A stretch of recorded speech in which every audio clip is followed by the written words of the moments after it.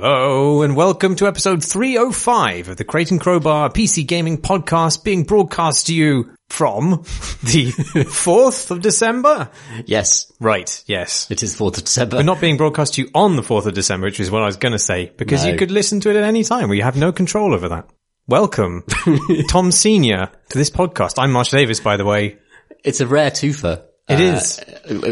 Every so often, almost everyone in the Great Crowbar is busy or ill, and it falls down to two heroic gents to pick up the slack and talk about video games for 1 to 2 hours. We may have made the mistake of opening a bottle of whiskey, which is... We'll see how that ends. Yeah. Yes. We aren't going to drink it all, though, Tom. We're not going to drink it all. We're going to drink a sensible amount, a responsible amount. Correct. This being the season where people can overindulge in these sorts of pleasures. It's very true, but we're too disciplined for that, aren't we? We are, definitely. As you'll find out in an hour's time. Or more. News. There has been some sad PC gaming news, hasn't there? It's sort of sad and happy in a way. I would say it's kind of like, it's a mixed bag. It's, Valley of the Gods is on hold.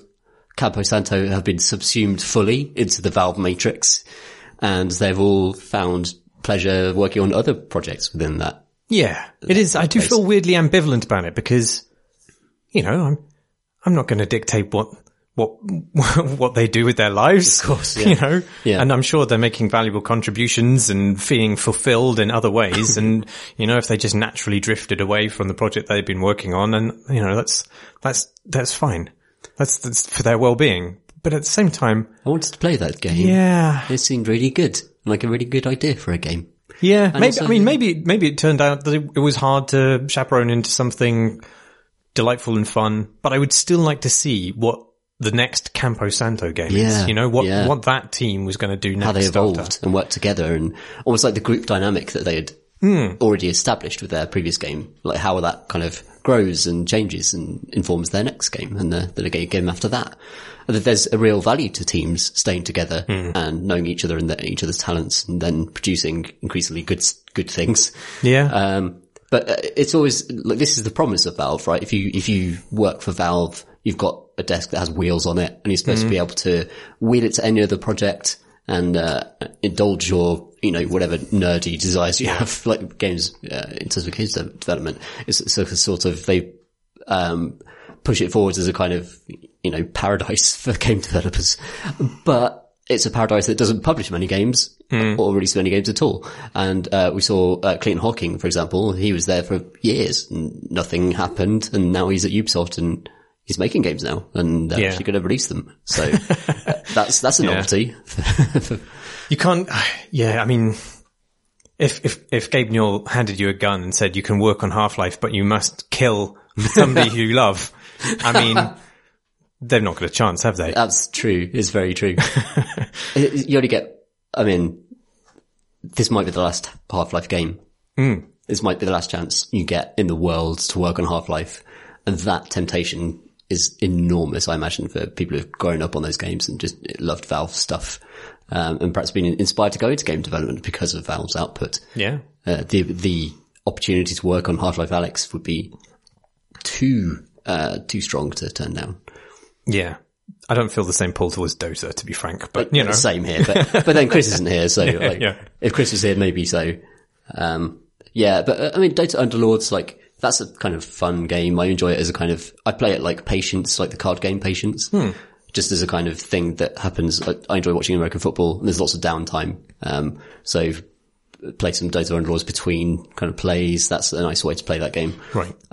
It's hard to take seriously as a game, but it's a nice thing. It's a nice toy. And I can see the appeal of working on that as well, because also the consequences are quite, like, low. Yeah. I don't know, like, Half-Life, the consequences are massive because it's such a huge name on the internet. Like, the consequences of working on it, you mean? Or consequences is not the right word. It's like, how hard can you fail on a given project? Right, yeah. I mean, Half-Life is the most, I mean, that's why they didn't call it Half-Life 3, right? Because of that fear of failing. Fear of failing on that particular brand name. Whereas those Underlords, it's, you're banging any old shit, aren't you? pretty much though, yeah. Cause it's distanced enough from the Dota brand, and it's obviously different enough in terms of format that you aren't responsible for Dota, which is where you get people yelling at Ice Frog and, you know, screaming at people who are working on the latest patch or whatever. You don't have to endure that. You can just enjoy developing this game and not have to worry about the horrendous outside world. I do hope that the whole Valley of the Gods diaspora to other projects was mutual, because it would be awful if everybody just wheeled their desks away from you and you're the last person. Oh God, you're like, I don't know how to do UI. I'm still designing sounds. Yeah. I don't know how to do hand animations. It does. It is a shame though. That game did sort of capture my imagination, because I've always really loved ancient Egypt and archaeology and photography games that sound really cool. That sounded great. It sounded really good. It did. It's never going to happen, is it? No, probably not. That's quite sad, isn't it? It feels like a game we can return to, said Jake. Yeah. I can. Can, but I have to say, did you read the statement? I did, yes. It was very kind of mealy-mouthed and... Did you think so? Because I thought it was a very admirable, piece of PR. Okay. In that, having written apologies of this kind before, it was incredibly unapologetic. And the last thing you want to do if you make a decision, which is, you know, for yourselves essentially, is to apologize to an audience, because that then gives them a sense that they should feel aggrieved. They've been wronged. Yeah. So it was really interestingly written in that it completely stripped out any kind of engagement with the disappointment people might feel. It wasn't about that. It was about, this is just how things have gone. And, that's great. How it is. Yeah. And we're all happy now in the Valve paradise. Yeah. Fair enough. Fair play to them. But I would still like to play Valley of the Gods. No ill will at all. But it's a shame. I think it does, demonstrate something that does happen at Valve, where talent goes in there and just vanishes into, compartments where you never quite understand what they're doing. So what the Camposanto people bring to those projects we'll never quite know. Yeah. And that's kind of sad, really. Is that I wish that company, for all its flat structure, would push forward its talent more and say, oh yeah, this person, like Viktor Antonov got this treatment on earlier Half-Life games, but hardly anyone ever does. And I wish that Valve would recognize its talent more in its final products and say, this person did this and this person did this. Yeah, I wonder though. I don't think all developers always want that. You know, there is, I think with a Swedish company, I don't know if this is just the Swedish culture where people tend to be quite diffident and, not reluctant to take praise or reluctant to be in the spotlight, but, there's a sense, that people are quite happy being, a part of a greater whole. You didn't want to be like celebrities or called out. No, especially given, you know, Steam's platform would put people in front of a horrible audience. Yeah, that's a good point. You know, I mean, it's better just to be anonymous, isn't it? Yeah, it probably is actually, to be honest. Yeah. I was thinking about, playing more Death Stranding and think about Kojima, and he sort of takes credit for everything, it seems. Like he's such a celebrity, basically. That's part of why he gets to have funding for the insane projects that he does. But I wonder if like part of that is being a shield for Kojima Productions workforce as much as it is taking credit for their actions. And I was wondering, like, the landscape design in Death Stranding is absolutely extraordinary. It's beautiful, really gorgeous.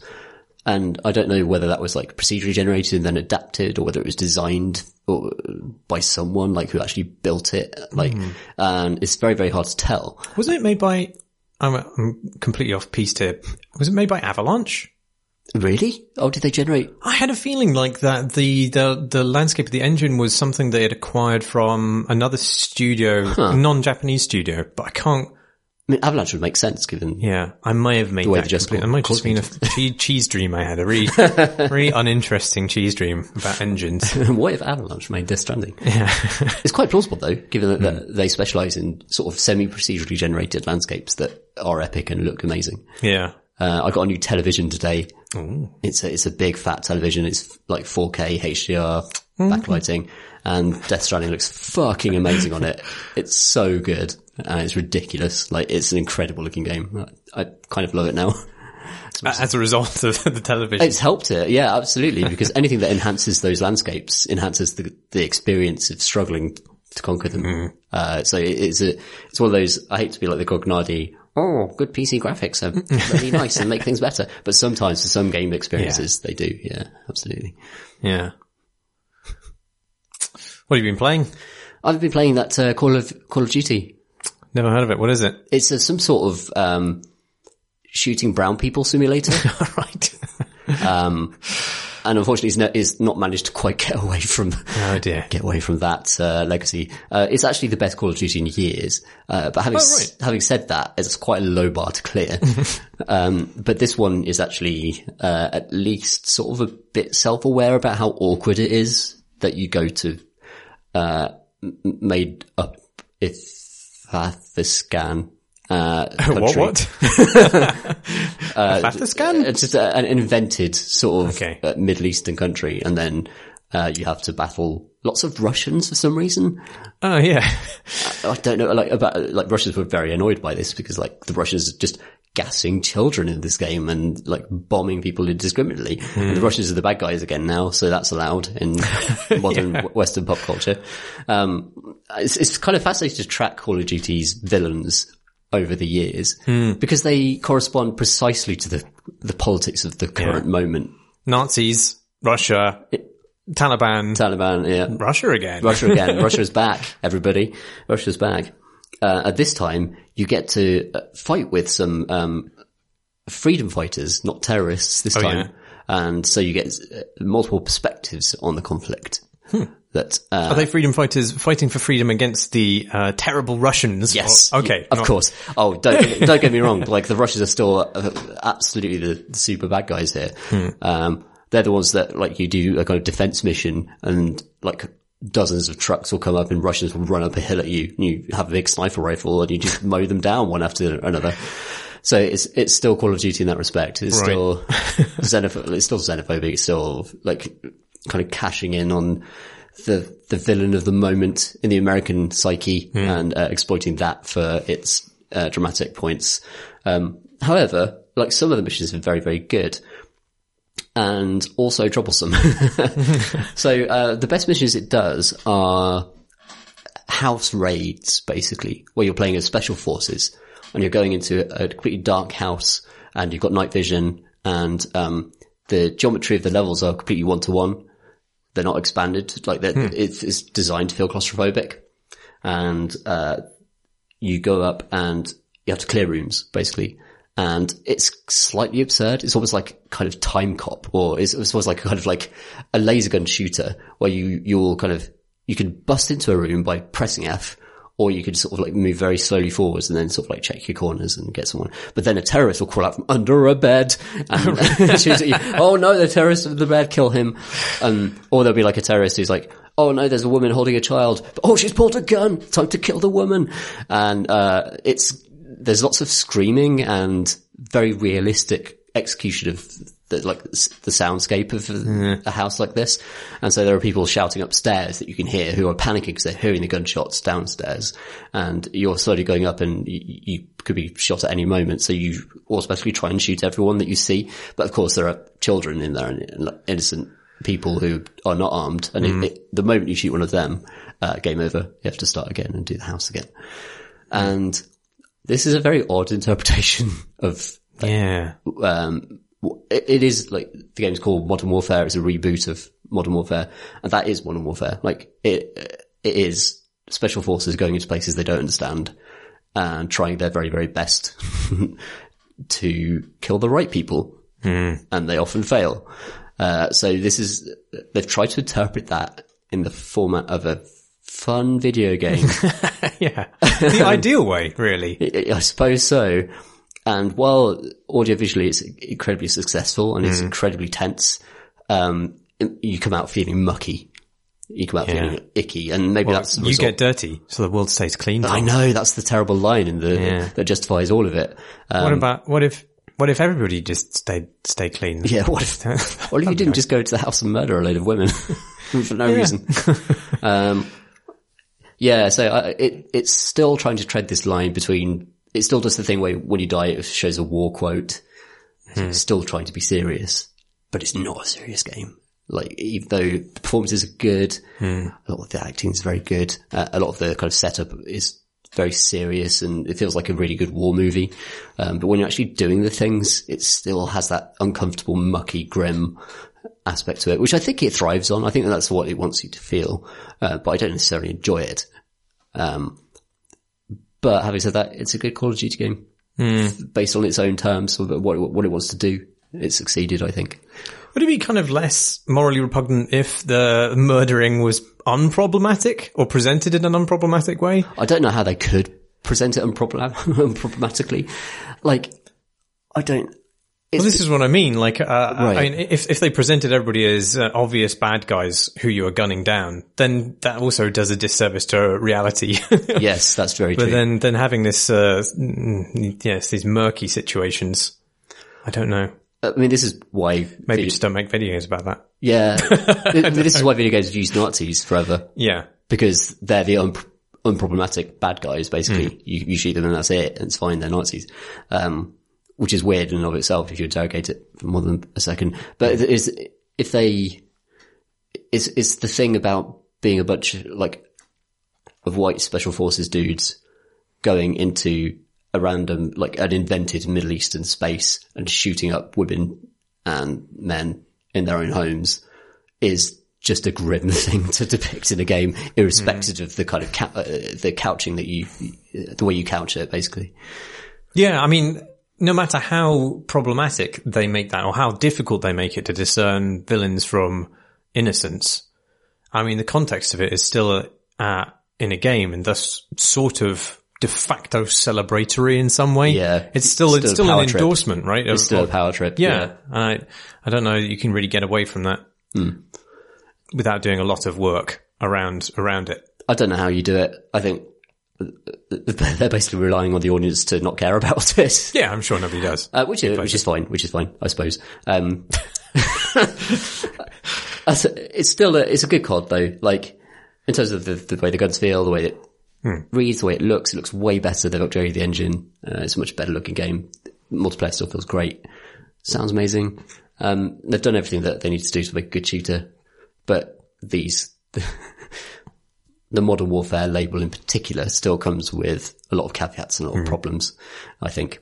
So it's not a recreation of Modern Warfare scene by scene, then it's not at all. No, right. It takes some of the ideas of the original Modern Warfare games and sort of adapts them in different ways. So instead of all ghillied up, which is a very famous stealth mission in Modern Warfare, which is very, very good, they'll do it where you're a child and you're there with your child brother, and that's their version of all ghillied up, where you follow your brother around and sort of put gas masks on and stab Russians as a child in the thigh as a child. Okay.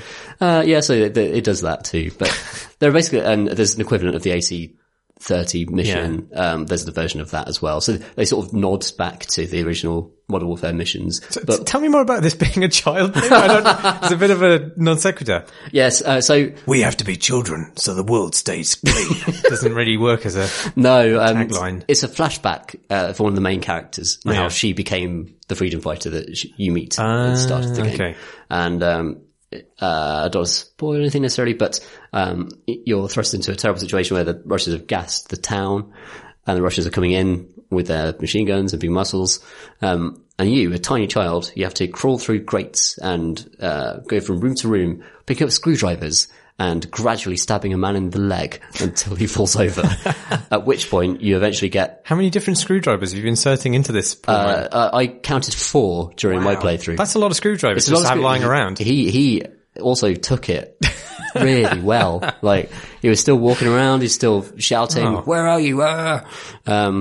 And eventually you find a gun, and like, you're a child, so you can't handle it at all. So you just press the right trigger and it just rockets up to the ceiling, but you manage to kill the man. And then you take his gas mask and then you wander out into the streets and try and survive. And it's grim stuff. Yeah, it sounds horrible. Yeah, it's pretty horrible. Yeah, it's pretty horrible. It's bad. They warn you when you boot up the game, like, you're going to see all difficult scenes. You're going to see they do that every Call of Duty. It's like, but for what though? Like, to what end? Like, it doesn't really make me more invested in this character. It just feels like, again, a kind of another shock mission from Call of Duty, which they do every single time. And it's just more for the op-eds rather than in service of the story or in service of any kind of greater point. Still quite fun though. Yeah. Do you enjoy COD multiplayer in general? Like, have you been a fan of that in the past? Only in a purely casual sense. Like, it's something I'll do for 20 minutes. And I find it intensely frustrating for more than that, because it seems like purely opportunistic multiplayer where you're just running around and sort of shooting the first thing you see, which is fine to an extent. But I'm just so addicted to Destiny multiplayer, which is about like positioning and having the right guns and also being a good shot as well. And that just is a richer experience, online experience for me than Call of Duty ever will be. But I can understand why, like, if you get home after the pub and you've got it on your PS4, boot it up, shoot some guys for an hour. I can understand like that is a casual kind of, measured type of multiplayer experience rather than something I'd want to invest in. Is it Treyarch who made this? No, this is Infinity Ward. Oh. Such as they are. I mean, most of Infinity Ward moved to Respawn. So I'm not sure who actually really Infinity Ward are these days. But they've made a good single player campaign. They've made a good COD, basically, like for a better one than I've played for a long time. Does it have, the zombies mode that was always a hallmark of the Treyarch? It does not. That's Treyarch's trademark thing. Yeah, that they do. It's got some co-op missions and stuff that I've not tried yet. I'm looking forward to trying those because they used to be quite good, actually. Yeah, I'm always impressed. I mean, I don't love Call of Duty, but they are value for money, right? I mean, you get a fucking ton of stuff with each game. Absolutely. Especially lots of different modes and, fully featured co-op missions on the side as well. It's an impressive, given that it's the kind of game that people will buy and they don't buy any other games that year because they're usually quite casually engaged with the gaming scene. I mean, it is really well designed for that purpose. Yeah, it's spot on, isn't it? It's just a really good package and it's just the right price for what it is as well. Like, even if you don't get zombies and stuff, the fact that you get it's a really long single player campaign as well. It's like 10 to 12 missions, something like that. It's really, really good. And you get all that multiplayer as well and the co-op. It's as you say, it's a really good package. Yeah. Would it be better if you could, bang Captain Price? I mean, that's what we want to do. Yeah. It's about time that quick time event was inserted to the Call of Duty universe. Captain Price looks really weird in this one though. Oh yeah? Yeah, cause I went to a Call of Duty preview event where the actors were there who played all the main, including Captain Price. And incredibly handsome, beautiful people, as you'd expect. But in the game, it's kind of like a weird podge face. Oh really? His eyes are really strange. His voice is very good and gruff and as you'd expect and as it should be. But his face is really strange. It's really odd. It's like too young for his beard. And his eyes are just not old enough for his face. It's just a bit off. It's just a bit off. There's something wrong about that. There's something very wrong about that. Didn't he play like a serial killer on Emmerdale or something? All I want to say is that I don't want to bang the price that's in Call of Duty Modern Warfare. I think they could do better. Got to do better next time. Yeah. What have you been playing much? I've been playing a game called Still There, on the recommendation of, John Walker, who's just set up, formerly of RPS, who's just set up a website dedicated to, highlighting largely unknown games. Oh, that's cool. Which is a good service to provide. RPS already does a similar thing with, Sin Vega's column on unknown games, unknown pleasures, which is fantastic. But this is, John's own site dedicated to that. And, he launched it today and there's a whole bunch of, reviews he's already put up. A lot of the games look really good. Sweet. So he's done a really good job of curating some interesting stuff and a real mixture of stuff as well. Some, indie-ish platformers, which I would, there are too many of, generally speaking, but he's picked interesting ones and there are some puzzle games, which are also sort of iPhone puzzle games and, some sort of narrative-led games. Still There is one of those. It's somewhere between, a simulation game and a point and click it's point and click in that there is a sort of narrative that you have to progress through. So there are things that you need to point and click in order, but at your disposal, you're sort of seated in the middle of this space pod somewhere in deep space. And around you is your habitat, basically. You can kind of spin the camera around and everything you need to touch is just in front of you in 360 degrees. But there's lots of little things to play with. There's a fucking iguana there that you can feed. Oh, nice. Everything, and you can look at and it tells you about your character's perspective on it. And there's also incredibly complicated, dials and knobs and plugs and sockets. Yes. And all kinds of things that you really have to properly understand and rewire and engage with. That's a lot. And John's review, he said, I thought it was just a joke when I picked up the manual, and it's like this, 20-page thick manual with really dense instructions and diagrams on it. But no, you really have to understand that shit. You have to understand it. Oh shit. And it's really good. It's a little bit intimidating when you have just this giant array of knobs and dials in front of you. But, they have been designed to fulfill a purpose, and there are instructions that help you understand them. And there's just something really, the whole thing is, painted really nicely, and it's all 2D. But there's a real kind of tactile sense to these little kind of whirring boxes and circuitry and big chunky screens with nice dials on them. And it feels really nice to just flip an on switch on and off. Yeah. And there's something very therapeutic about playing with those kinds of, devices. I don't know if you've seen this. I might have posted it in our Discord channel, but there's this really satisfying video. I think it's somebody booting up or testing the systems. It seems like it's on a train, right? But it's really, so this guy comes into this control room and he has to flip a whole bunch of switches, and he pulls, then he gets access to this key cabinet, and then he has to open this door with kind of elaborate way. And then he goes through this thing where there's all these pipes and these, and levers, and he can only turn the levers after he's turned a key. And the key, once you turn the key, allows you to pull out a different key with a different color, and you put that colored key into the colored slot, and you turn that, and that allows you to pull out another key with a different color. And it's this ridiculous succession of it's just so incredibly video gamey, but just amazingly mesmerizing and therapeutic to watch. Is this why all the trains are fucking late every day of the week? Well, I hope First Great Western doesn't have the same procedure. Nuclear deployment. Ridiculous. Yeah. But, so aside from sort of fussing with all these switches and dials and, doing sort of maintenance routines and recycling your piss as coffee, that kind of thing. Fantastic.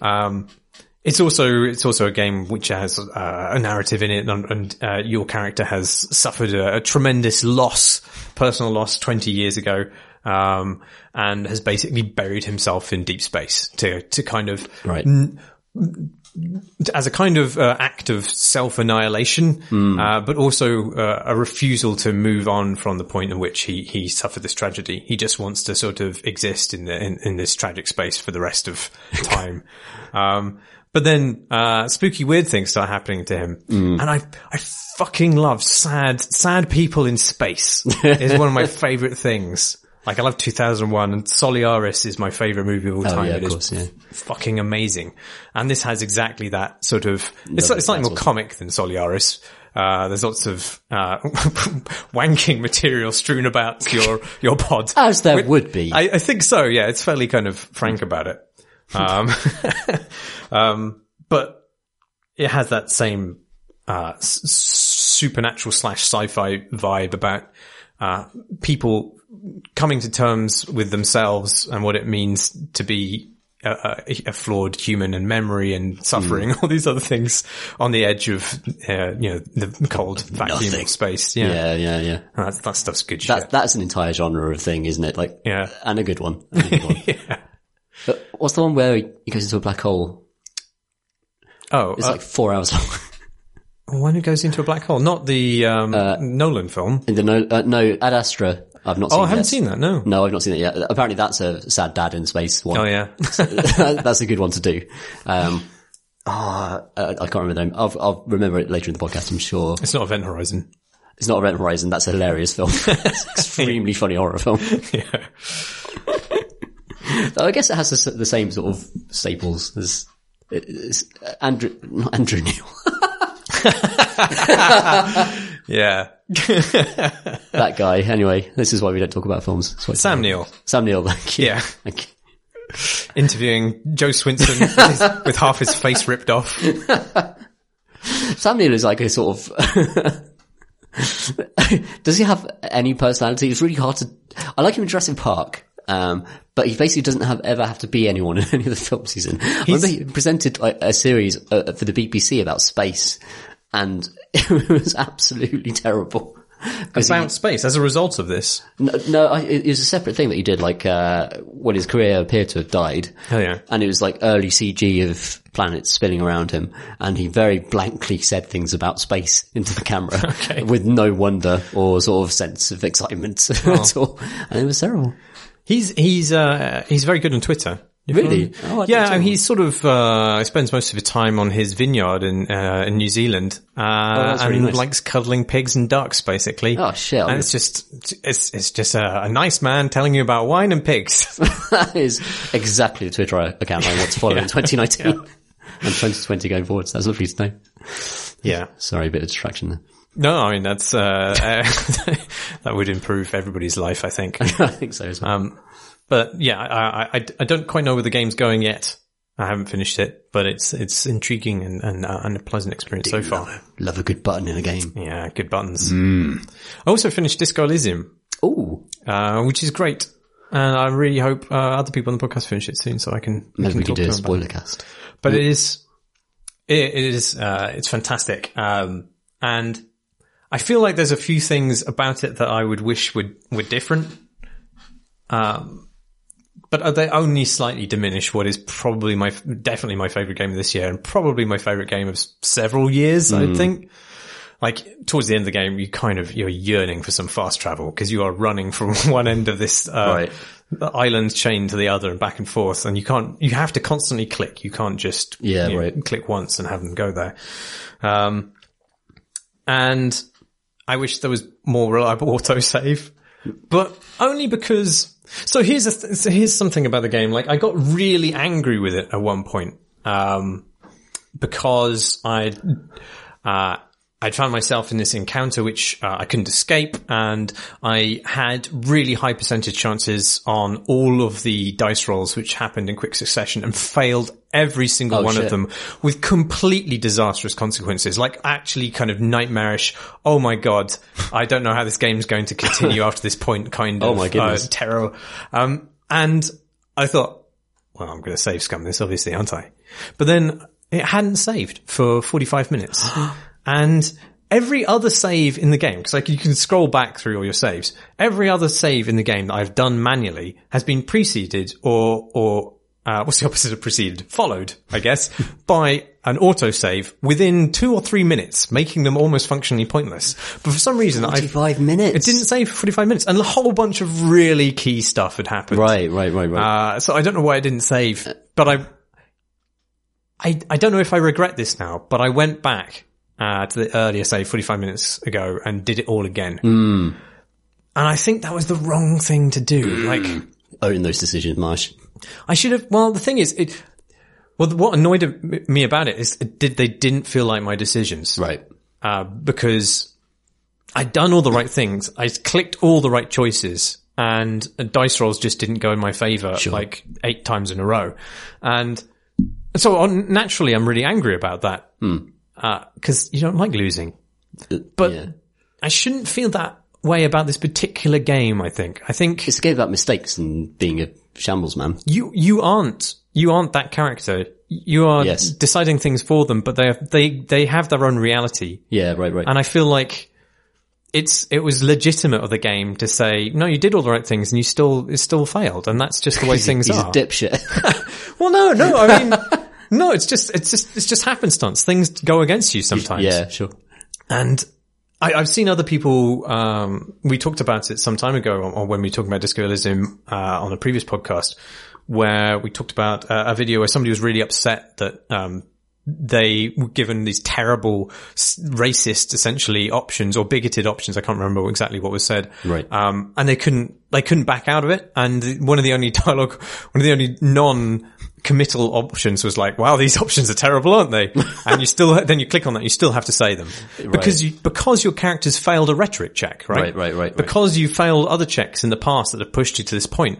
And it's not on you. It's not your fault that your character has to say these terrible things. However, that's the way the fucking chips have fallen. Yeah, right. And you have to eat those fucking chips. It's fascinating to be sort of carried along by a character that is supposed to be your avatar. Like, that's such a different dynamic for, it's a not really role-playing game, Yeah. Yeah, right. It's like, it's like a 50-50 split. It's you and this shambles bollock man who's an idiot. He's not an idiot, but like he's struggling. Let's say that.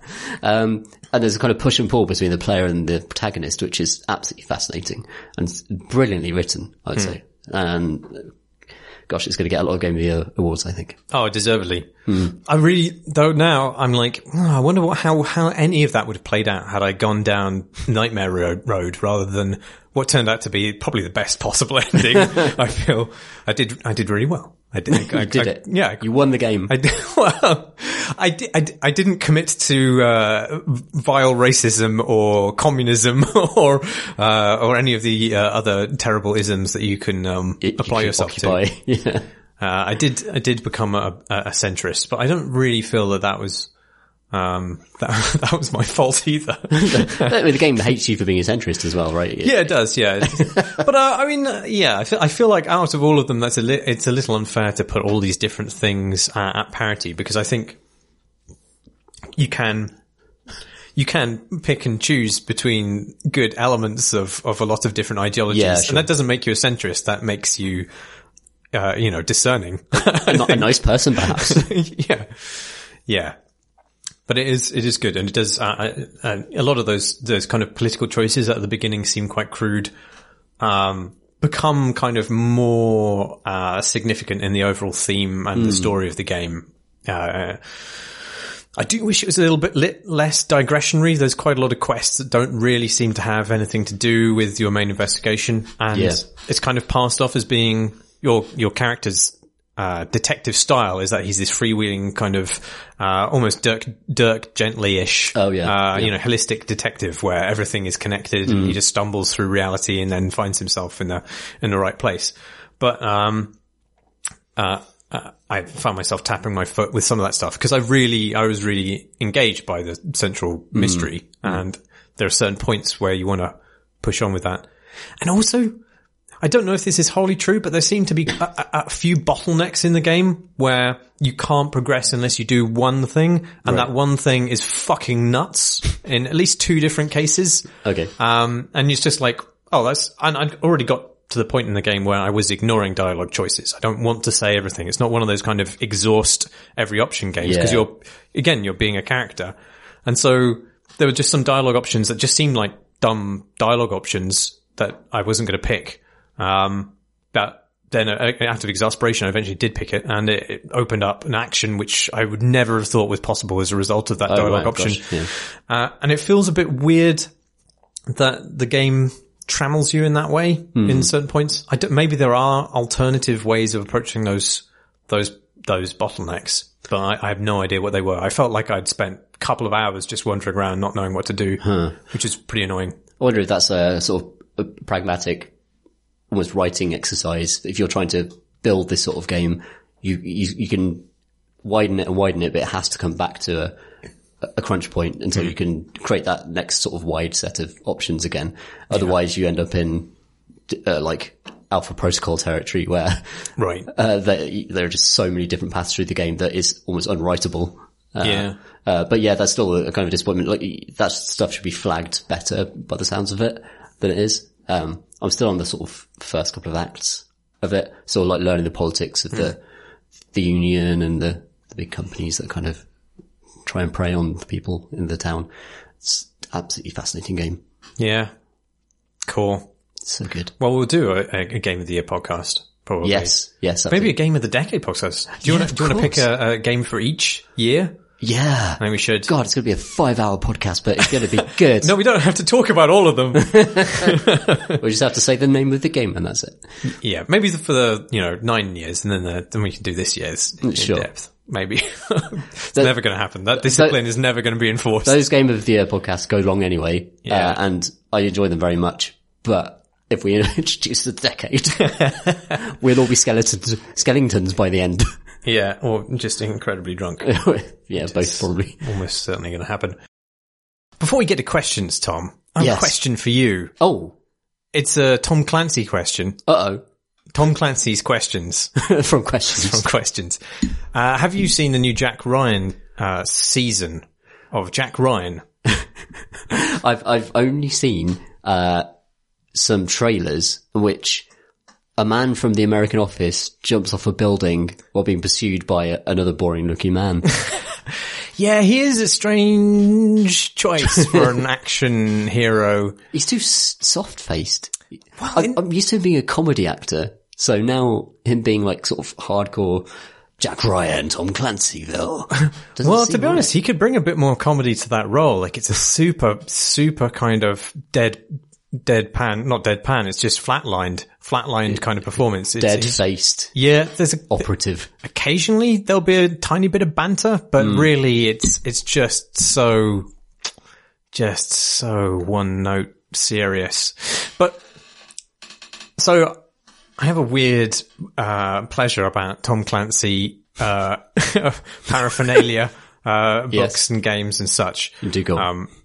I think he's an interesting man. He, yes.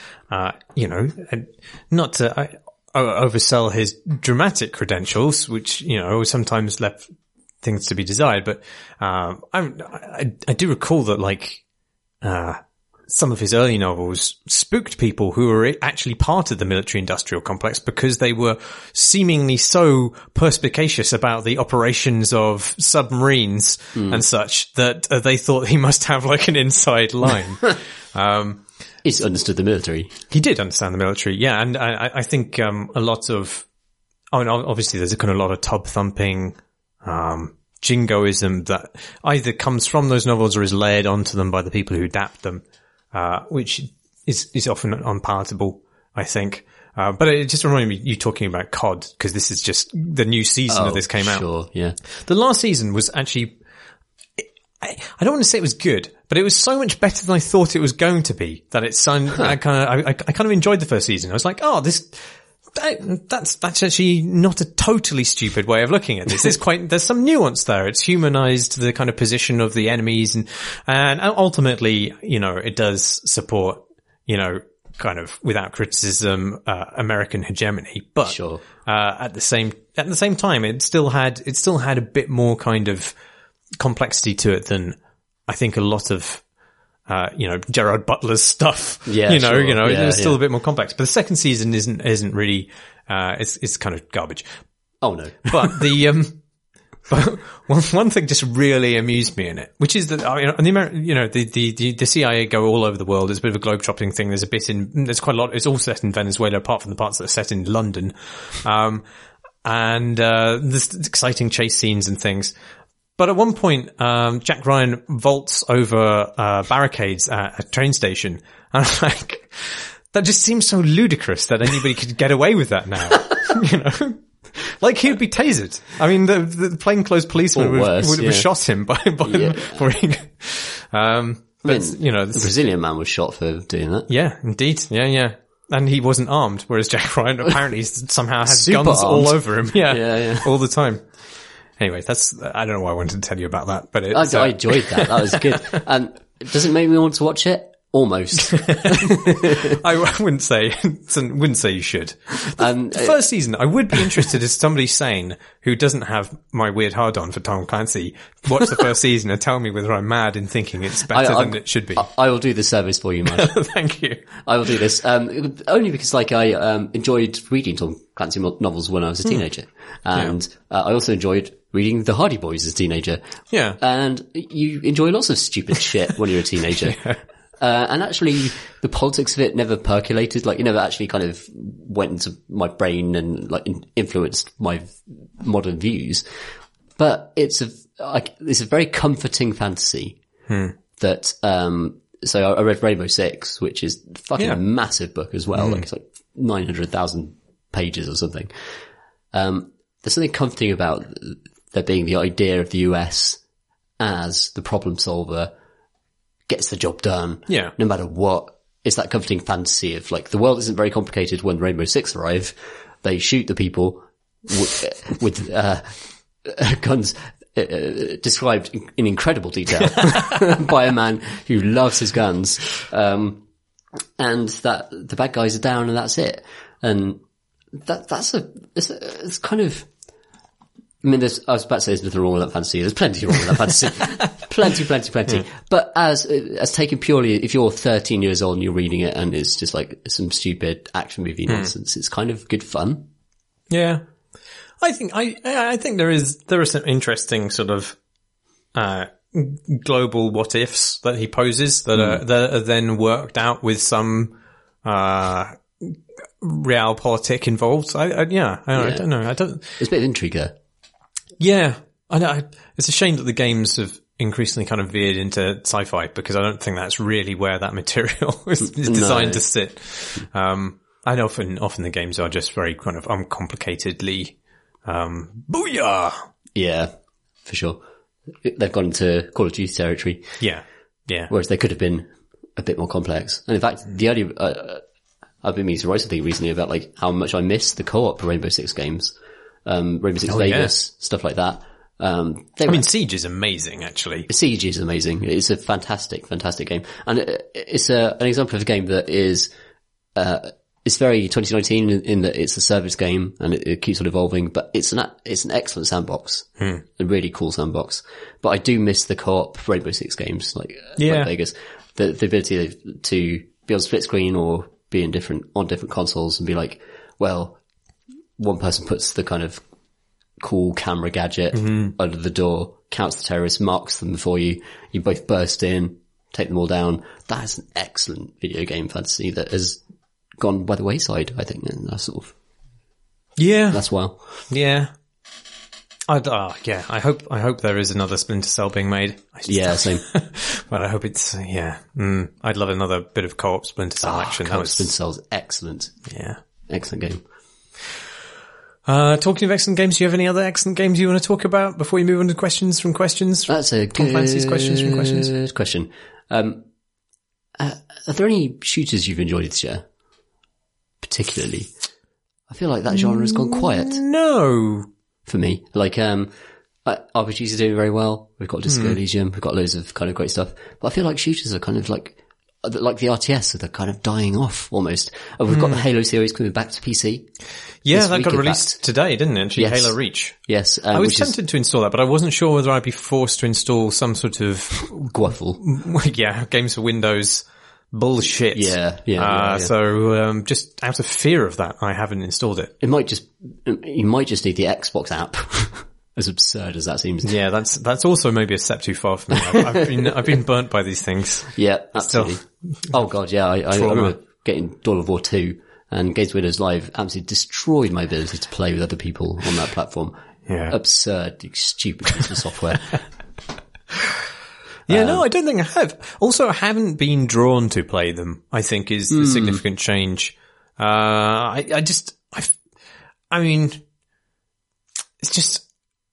It's too grim. I mean, it's too grim, really. Oh, if it's not grim, then I feel it should be grimmer. And, it's exactly what we were talking about earlier. They're sort of stuck between these difficult decisions where making something sanitized and happy is actually a disservice to reality, but then making something grim is also sort of basically a pornographic enticement to violence.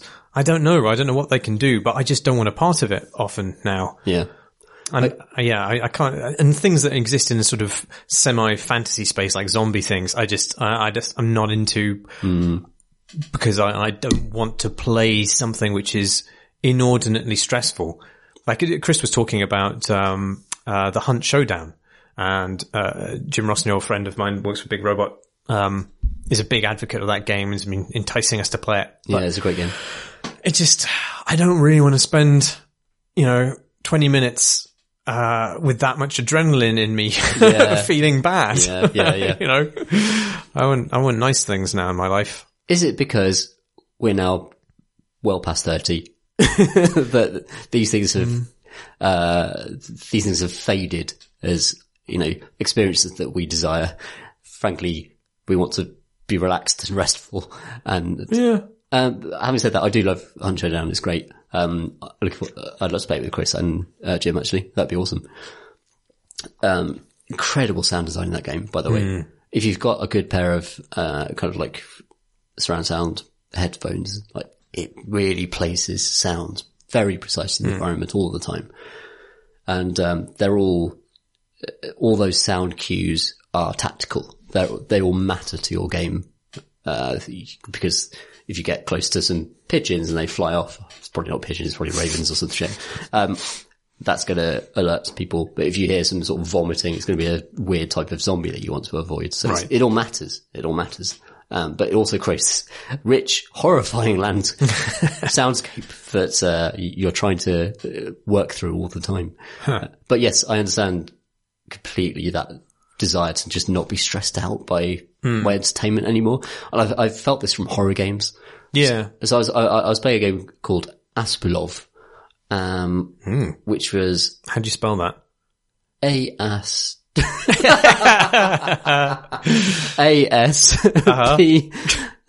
ASPULOV colon something, but that word will get you there, on Steam. And it's about the Norse gods, but in a kind of futuristic context. And it's a fascinating idea for a game where the Norse gods are dying and the world tree is kind of like, you see the roots protruding into this futuristic facility that you're sneaking through. And the idea that like Loki might be hunting you or Thor might be hunting you. They're not the kind of jolly Marvel superheroes that you know. They are actually kind of Lovecraftian nightmare beings. Oh. And it's a super cool idea, but I just couldn't stomach it because, I couldn't, the first time you encounter an enemy, they've got like weird stag heads and they sort of like stab you in the neck a load. And I was like, I actually sort of like viscerally almost felt it myself. And I was like, oh, okay, I can't do this anymore. I can't do this type of game anymore. And something has changed in me that means that I can't just let that stuff go. Like, it's very strange. Do you think it's aging or do you think it is, the world?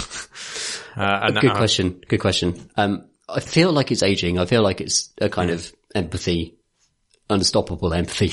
Right. That means that if I'm being stabbed in the neck in first person, I can't not feel that in some way. Right. And that is something that's changed in me in the last sort of 5 years. And that's not on the game, it's on me. Like that's my thing. Is your body preparing you for children, Tom? Is that what it is? It absolutely is.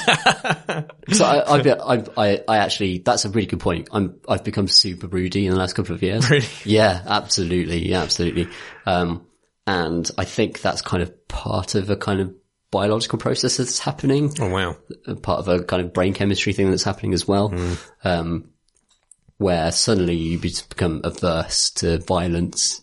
Preparing yourself for obsolescence so your nutrients can feed the next generation. Exactly right. And lie down and be digested by your young, Tom. It's all I want. It was a horror prospect, but now it's a real prospect. No, that's a real thing. Yeah, for sure. Shall we do some questions? Let's do some questions. This isn't a question.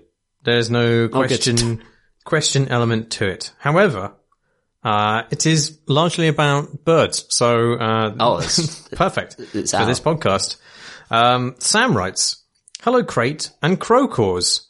There is a very good LARP about crow funerals by Tim Hutchins, called appropriately A Crow Funeral.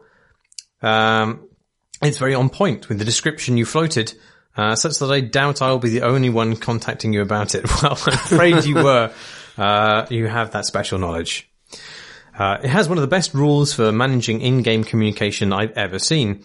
All the players stick hands on one atop another, after which the "hey" rule is in play. If a crow ever speaks while another's hand is on top of the stack, or two crows attempt to speak over each other, or there is instability in the hand stack, or a crow begins speaking with an uncrow-like understanding of the environment, all the crows should begin shouting, "Hey, hey, hey," until the situation is rectified. If one crow hears another crow saying, "Hey," they should take up the cry and repeat it until the problem is identified and solved. Think about the scolding and arguing of crows. This is what you're doing. Best, Sam. P.S. An alternative title for this game offered in the context is Cause of Death Unknown. Cause spelled C-A-W-S. Caw. Yes, which made me shudder with dark delight when I read it, and just as much now when I type it. So there you go. You got any feelings about crow-based role-playing systems? No, I've listened to your bird chat with great interest on recent podcasts. And my equivalent is squirrels that I watch every day outside of the window. And they're not hibernated yet. No, they're still out there. They're doing extremely dangerous things. So we're on like a big Bath hill, and out the back of our flat, we get an absolutely steep, massive view of a load of trees.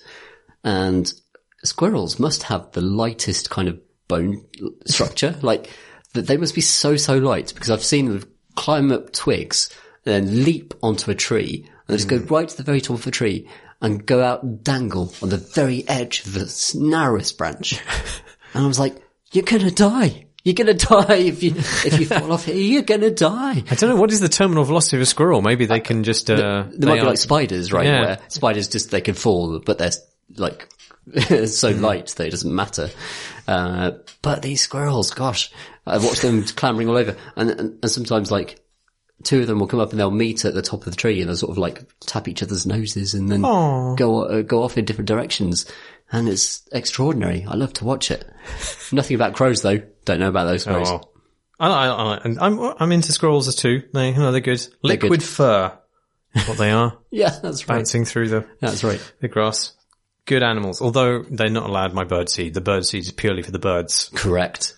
What do you do if you see a squirrel attacking your bird feed? The bird feed is attached to a window, so it's very difficult for the squirrel to get to. I gotcha. But given the speed with which my fat balls are being devoured, I suspect there may be some sort of intervention from a larger animal than a sparrow, since they do go overnight sometimes. Some sort of fox. Well, no, it's like above the height at which any animal could reach it from either below or above. Huh. But maybe another kind of big bird is just swooping in. Maybe the seagull just comes in and eats the entire thing. American eagle. Yes. Far from home. Yeah. Fat balls though. Sparrows love them.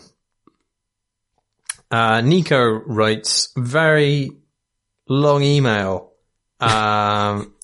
largely about Jason Rowe. Dearest crawdads and crumb cakes. Sorry, crawdads in crumb cakes. I don't know what a crawdad is. Do you know what a crawdad?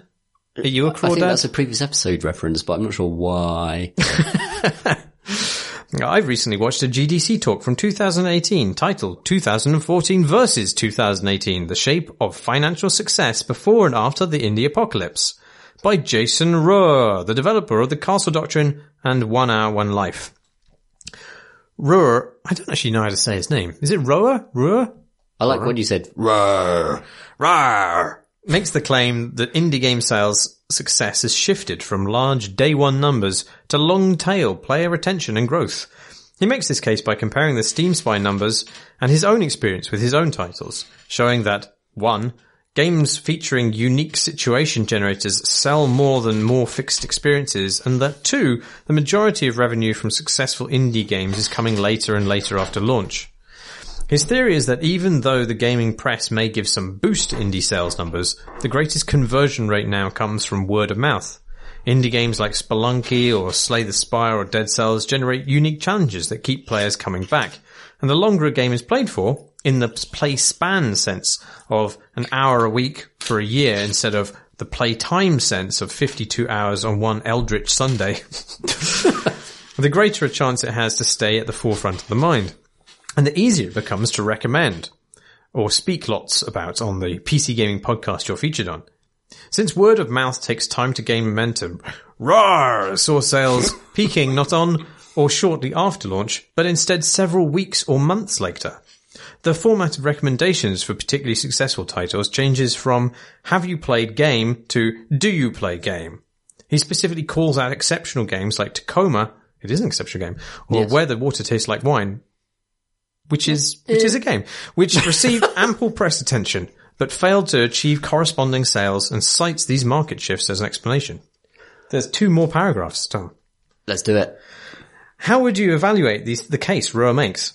What do you think about how this might apply to AAA games with the hook, habit, hobby / games as a service / lifestyle game model appearing to be more financially successful? This is a very difficult question to read out on air because it requires sort of parsing in a written context. But anyway, what games fit / break this mold? Early access? It's a shame Tom isn't here. May he RIP in peace. Because Gunpoint and Heat Signature not only straddle the era in which Roa claims the shift largely took place, but also follow Roa's model of what successful indie games generally look like in each corresponding time. Okie dokie do, darlings. Nico. Incidentally, I should say, I don't mind the length of the question. I'm just impressed that I managed to read it all out coherently. You did so well, Marsh. Yeah. Many interesting things there. Yeah, that's a lot of points to account for. Yeah. The first thing I'd say actually is that, as a member of the gaming press, we don't expect to shift the needle on game sales ever. That's not our job. Yeah. That's not what we're here for, and we don't give a shit if a game sells more, if we give it a good review or a bad review. Right. We're literally just there to give that buyer's advice. And so many people get this wrong, like online, on the internet, the bad internet, where they think like, oh, if you've not sold games, you're not a good critic. That's not the purpose of a critic. Yeah, and that's tremendously frustrating take to see online. You're just part of the marketing machine, Tom. Face it. Look, we all are, absolutely. But it's possible to be part of the marketing machine, not give a shit about the marketing machine, and say what you actually think. Yeah. And that's how you do your job. Yeah, it's interesting. There has been a shift, right, in the way that game coverage works, where there has been a concerted effort to talk about games over the course of their lifespan rather than just a launch. Because I think there was a period where there was a difficult moment in the games industry where we were talking about games at launch and actually we were missing stuff that had become lifestyle games in the background. Like League of Legends basically wasn't ever talked about in the games press, and then suddenly it had, millions and millions of players, and we're like, oh, and this is something we should have been covering. Yeah, we should have been watching this, right? And also Minecraft and things like that. Sure. As the questioner says, lifestyle games are a current present thing that, but they're very difficult to cover, actually. You need people in the community to come to you, and you need to commission people in the community to do that, which what we're trying to do on Gamer. But, it's difficult because it's still a niche interest. Yeah. Even though it might be a massive audience, it's a niche interest, and you need an expert to cover it who actually really truly knows what they're talking about. Yeah, that's hard. And that's hard. That's what's difficult about it. Because on PC Gamer or on any, games media brand, everyone's a generalist. You have to be able to sort of have some understanding of almost every genre, and not just that, the craft of actually making a magazine or a website. Right. All of that needs to be in place in the stuff you have. And what you have to do is reach out to the experts in individual communities to actually cover these very, very, very intense games. And that's the hardest part of the job, frankly. Right. Yeah. Yeah, I do. So there's a couple of things about, Jason Rowe's assertions in terms of how the indie apocalypse had played out. I would hesitate to use his own games as a good example of, how the industry as a whole has changed. I think he's generally correct in the way he perceives it, but I don't think his games are a good illustration of that, simply because, although they're very interesting, they are incredibly idiosyncratic games and not likely to engage with a large audience. But I feel as though they've been well covered as well. Yeah, they have. Oh, well, earlier games more so, I think. I think he's sort of fallen out of I mean, there was a period where the indie darling. Yeah, who are we going to call from the indie community for this feature? Oh, Yeah. Jason Rose on the other end of this email address. And now I don't feel like those kind of articles are being written anymore because the indie space is just vast. So I don't think he has the same visibility and platform that he used to for any of his more recent games. But in terms of games moving from single play experiences to things with longer term engagement, I think that's definitely true. I think one of the reasons that roguelike, but I think there's a bit of chicken and egg there, in that I don't think that for example, the popularity of roguelike games is simply a reflection of market trends which fixate upon games which are around longer. I don't think that's necessarily just it. I think also it's just a different way of developing games, basically, and I think it's one that is more approachable to people with fewer resources at their disposal. Yeah, absolutely right. And I've enjoyed the fact that AAA developers with enormous resources have been making very standard single-player games this holiday season. So, Outer Worlds and the Star Wars game. 7 out of 10, both. Yeah, I give it a 75 for PC Gamer. They are absolutely bog standard. Bog standard sounds terrible, but you know what I mean. Yeah. They are just quality holiday games that are single player, no kind of like tail. Yeah.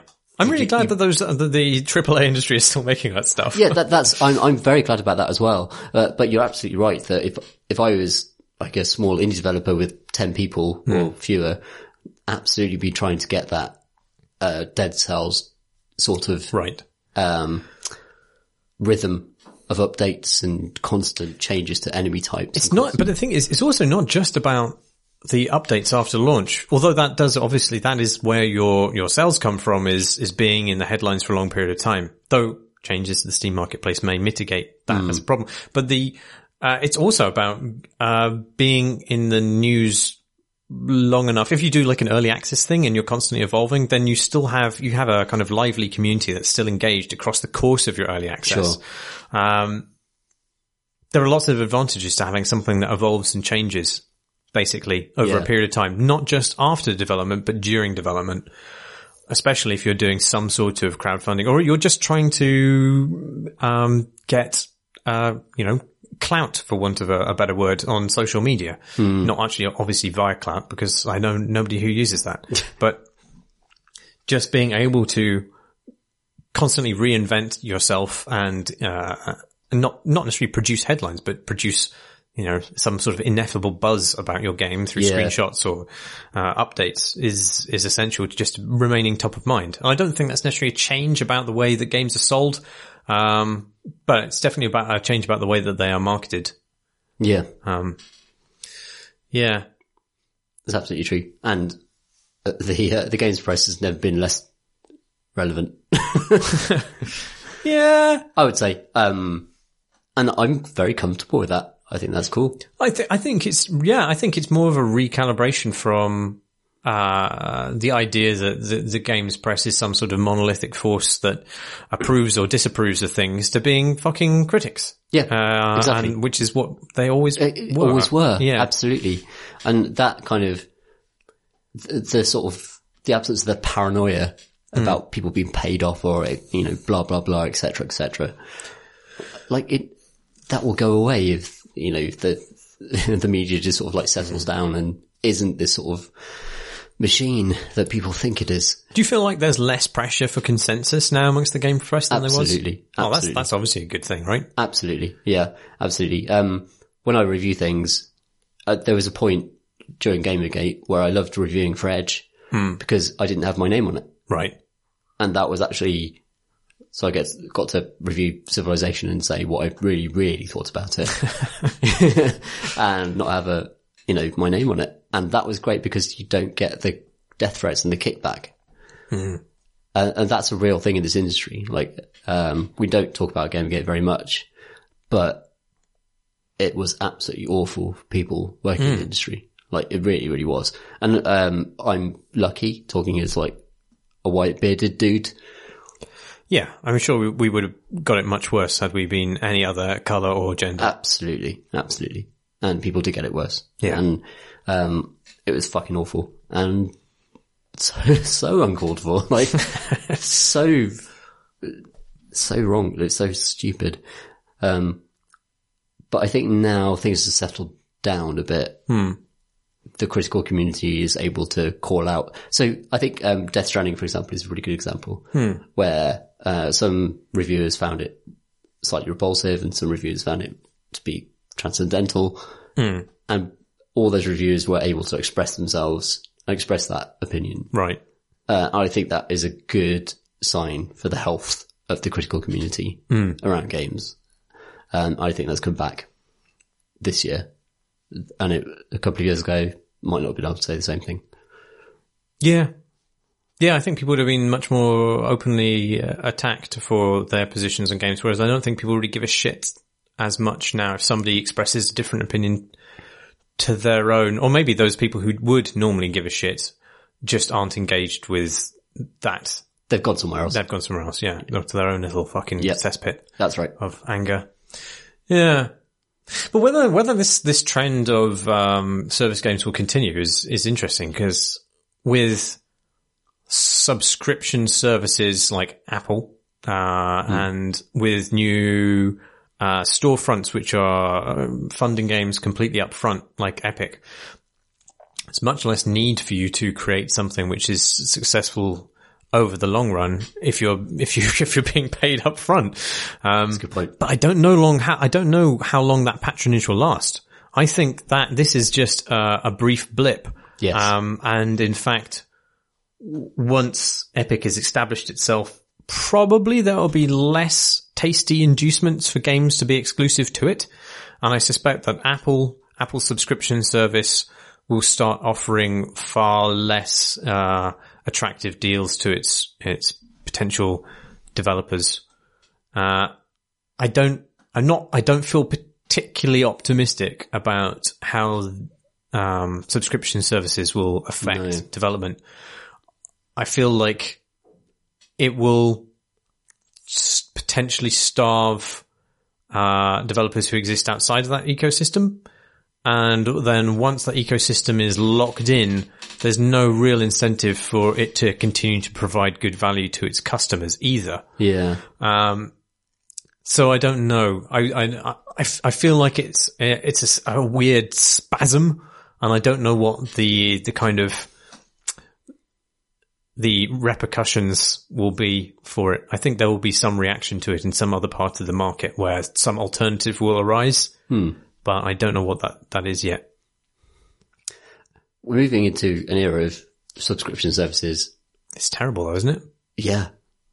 Because like, as soon as that subscription ends, you don't have access to any of that entertainment that you paid for. Yeah. But I think it's almost a sign of people moving television models into games and desperately trying to impose the Netflix model onto a gaming subscription, basically. Do you think it works though? I don't know. I mean, currently it's offering good value, but like, I just don't think that is sustainable good value either for the people who make content for it or for the people who imbibe it. Yeah. I mean, I don't mean like Netflix as a kind of video proposition. I would much rather pay £5 to own a film that I want to watch. Right. Than pay £10 a month to watch a lot of dross. Yeah. But with some occasional good things. But you have the opportunity to do this to some extent, right? Not with Netflix, I don't think. So No, I mean, you can't pick their products and buy them, but I mean, you can, for example, buy or rent films from Amazon, which would be shown on Netflix. And I do often, yeah. Oh, you do? Okay, see, because I don't do that. I do use Netflix and just sit there scrolling through lots and lots of stuff I don't want to watch, and then eventually give up and do something else. But that's the thing, like, Netflix has good stuff. I love The Crown. The Crown is a great series. Yeah. And that's really worth watching. But most of their stuff is not like that. But I'm very happy to go onto Amazon Prime and pay £7 to own a film that I know I will watch over and over again. Right. And I'm not sure that, I don't think I'm a very common I don't think many people buy media that way these days. I think, we're living in a fascinating time where when I was 12, the first piece of music I bought on cassette. And what an extraordinary journey media has taken. What was the first cassette you bought? Oh, it was, If You Tolerate This, Your Children Will Be Next by the Manic Street Preachers. That's a legit It's kind a of fucking great track. lasting choice. Mine was Simpsons Sing the Blues, which I think is obviously just as a lasting piece of entertainment. Look, before that, I was given PJ and Duncan. So I can't claim any sort of artistic superiority in this contest. There's some very good blues tracks that are. They had Let's Get Ready to Rumble, and that's all I needed when I was preteen. But the idea that like we've come from that to where we are now is astonishing to me. I think about it a lot. Like just the sheer progress of technology is really exciting. It's really great. But also terrifying. Yeah, it's mad. Bad. You know, access anything at any time pretty much is, I'm always so ungrateful for it. Yeah, right. Absolutely. Yeah. Sitting on a plane, you're like, I can't connect to the Wi-Fi. Yeah, right. Like, yeah. wow. 30,000 feet above the fucking earth. Yeah. Yeah. Did that answer the question? I don't even know. care. Sorry. What was the question? It's too late. Yeah, it's gone now. It's too late. Sorry. We do have other questions, but they specifically require answers from other people of this podcast. Yeah, really, it's true. People with children, primarily. So yeah, we can't answer them. It's a 2-man podcast, so you know, it can't go on forever. We don't have so many takes. Yes, if you'd like to send us more questions, you can do so at questions@creatingcrowbar.com. You can tweet us at creatingcrowbar. You can watch this, if you wish, on YouTube, which is youtube.com/creatingcrowbar. You can join our Discord community, the link for which is found on our website, creatingcrowbar.com. Individually, you can contact us should you wish, though probably don't, via Twitter. I'm at Marsh Davies on Twitter. You are? I am at PCG Ludo, Ludo. Thanks for being here, Tom. Special evening. Man. We didn't drink all the whiskey. We drank half of it. Oh shit. Yeah, maybe even 2/3. Yes. Okay. God damn it. Enough. Thanks for listening, everybody.